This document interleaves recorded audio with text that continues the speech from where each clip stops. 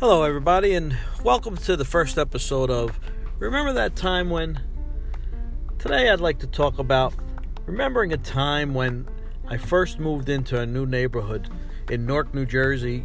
Probably about 1968, 69, somewhere around there. Was 9 years old, 8 or 9 years old, and the neighborhood was called Stephen Crane Village. It was affectionately called The Village growing up. And it was a place where a lot of the friends that I made there, their parents had lived there as young children, and a lot of people came back. It was a housing project, low-income families. And it was a brick buildings, 2 floors per apartment. And it was actually made famous in part in the movie and the play Jersey Boys. It is the home area of Frankie Valli, Frankie Castelluccio, as we know him, and knew his mom very well. And so Frankie grew up in that area right near the Silver Lake section of Belleville, New Jersey. And a place where there was many friends we had, probably growing up hanging out with 20 or so guys and very few girls, ironically. But it was a place that, you really was an Italian neighborhood, and everybody really, doors opened all the time, really loved each other, because a lot of our parents knew each other. But when I first got there, I lived there with my mom and 2 brothers, and Dad wasn't around. He had kind of been in and out of our lives a couple times, but I think Mom finally got tired of him and threw him out for good right around that time. And we grew up 3 boys in a family with a mom, no dad around, but Mom gave us plenty of structure. And actually the neighborhood, when they say it takes a village, ironically the name of the place we grew up in, nicknamed The Village, we all used to look out for each other. And so growing up was a tough neighborhood, and I can remember the time when I had gotten into an argument or a discussion or a scuffle with a fella, one of the guys in the neighborhood when we first moved in there, and wind up in a fist fight with the guy right in front of my house. And I wasn't a tough kid by no means. I was a scrawny little, probably weighed about 25 pounds. Who knows? I'm exaggerating, of course, but I was not a tough kid or a big kid. And I'm fighting with this guy, and as I look up towards my house, I see my mom standing at the door, and she's watching me fight. And in my mind, as I'm getting whooped, I'm saying to myself, why isn't she coming out here? Why is she letting me have this fight? Why isn't she saving me?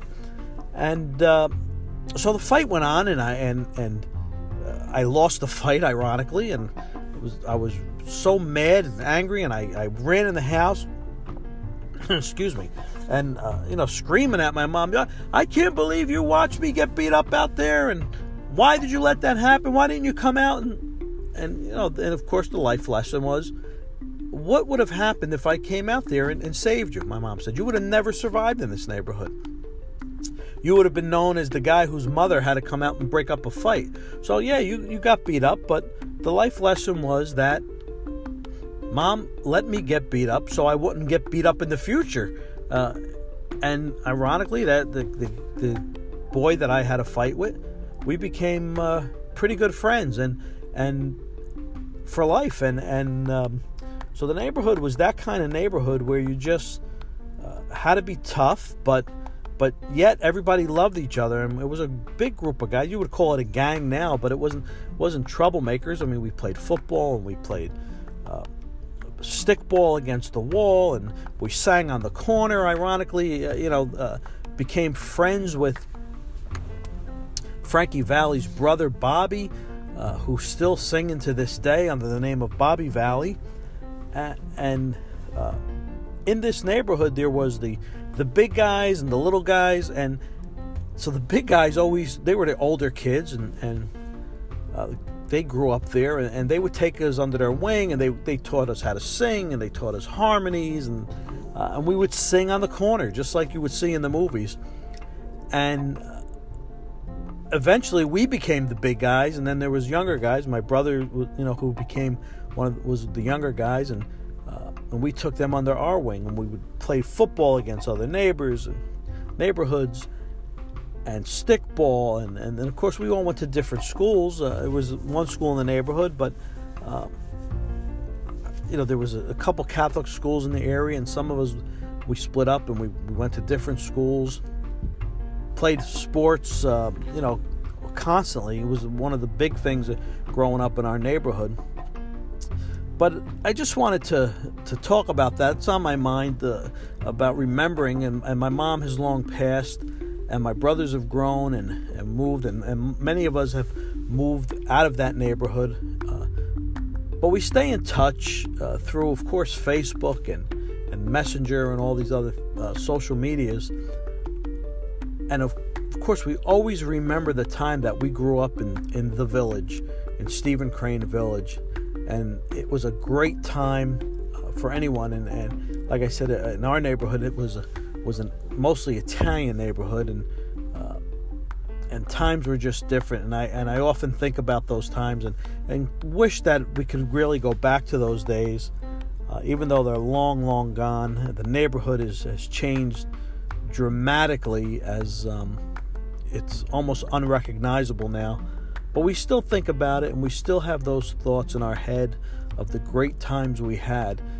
So it's always nice to remember the time when you grew up and everybody really loved each other, and you were able to keep doors open, and everybody watched out for everybody. I listened to a comedian recently who talked about when someone knocks on your door. And years ago, someone knocked on your door, you were very happy to go greet them and bring them into your house and offer them whatever you had. And now, someone knocks on your door and you're shutting the lights off and you're hiding. Who does that? Why is somebody ringing our door at this time? So I just like to remember the times when it was fun and happy to have people come over and grow up in a neighborhood where people welcomed everyone. Well, that's my thoughts for this time around on my first episode. I hope you enjoy it, and I hope you'll come back and listen to some other thoughts I have in the future. So thank you, and goodbye.